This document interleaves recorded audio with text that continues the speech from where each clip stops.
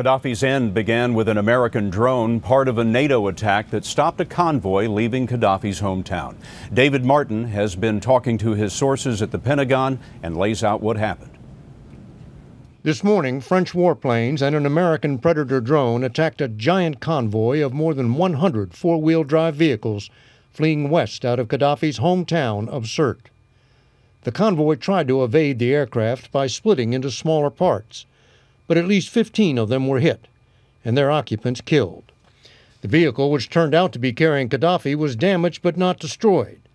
He and his bodyguards abandoned the vehicle and took cover in drainage pipes running under the highway, where they were cornered by a band of anti-Qaddafi fighters.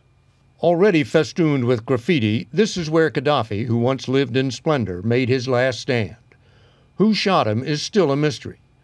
According to one account, it was his own bodyguards, one of whom can be seen lying dead on the ground. Presumably, they wanted to spare him from being captured. Grandiose to the end, Qaddafi was armed with a golden pistol, which is now a prized trophy for rebels who 8 months ago didn't stand a chance against one of the world's most repressive regimes. As this gruesome video shows, Qaddafi was taken alive and handled roughly. Whether he would have survived his wounds with better treatment is not known. One of his sons was also killed today, and another reported captured.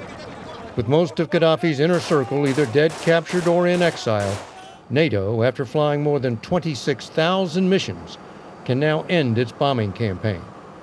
That could happen as soon as tomorrow, although reconnaissance flights are likely to continue a while longer.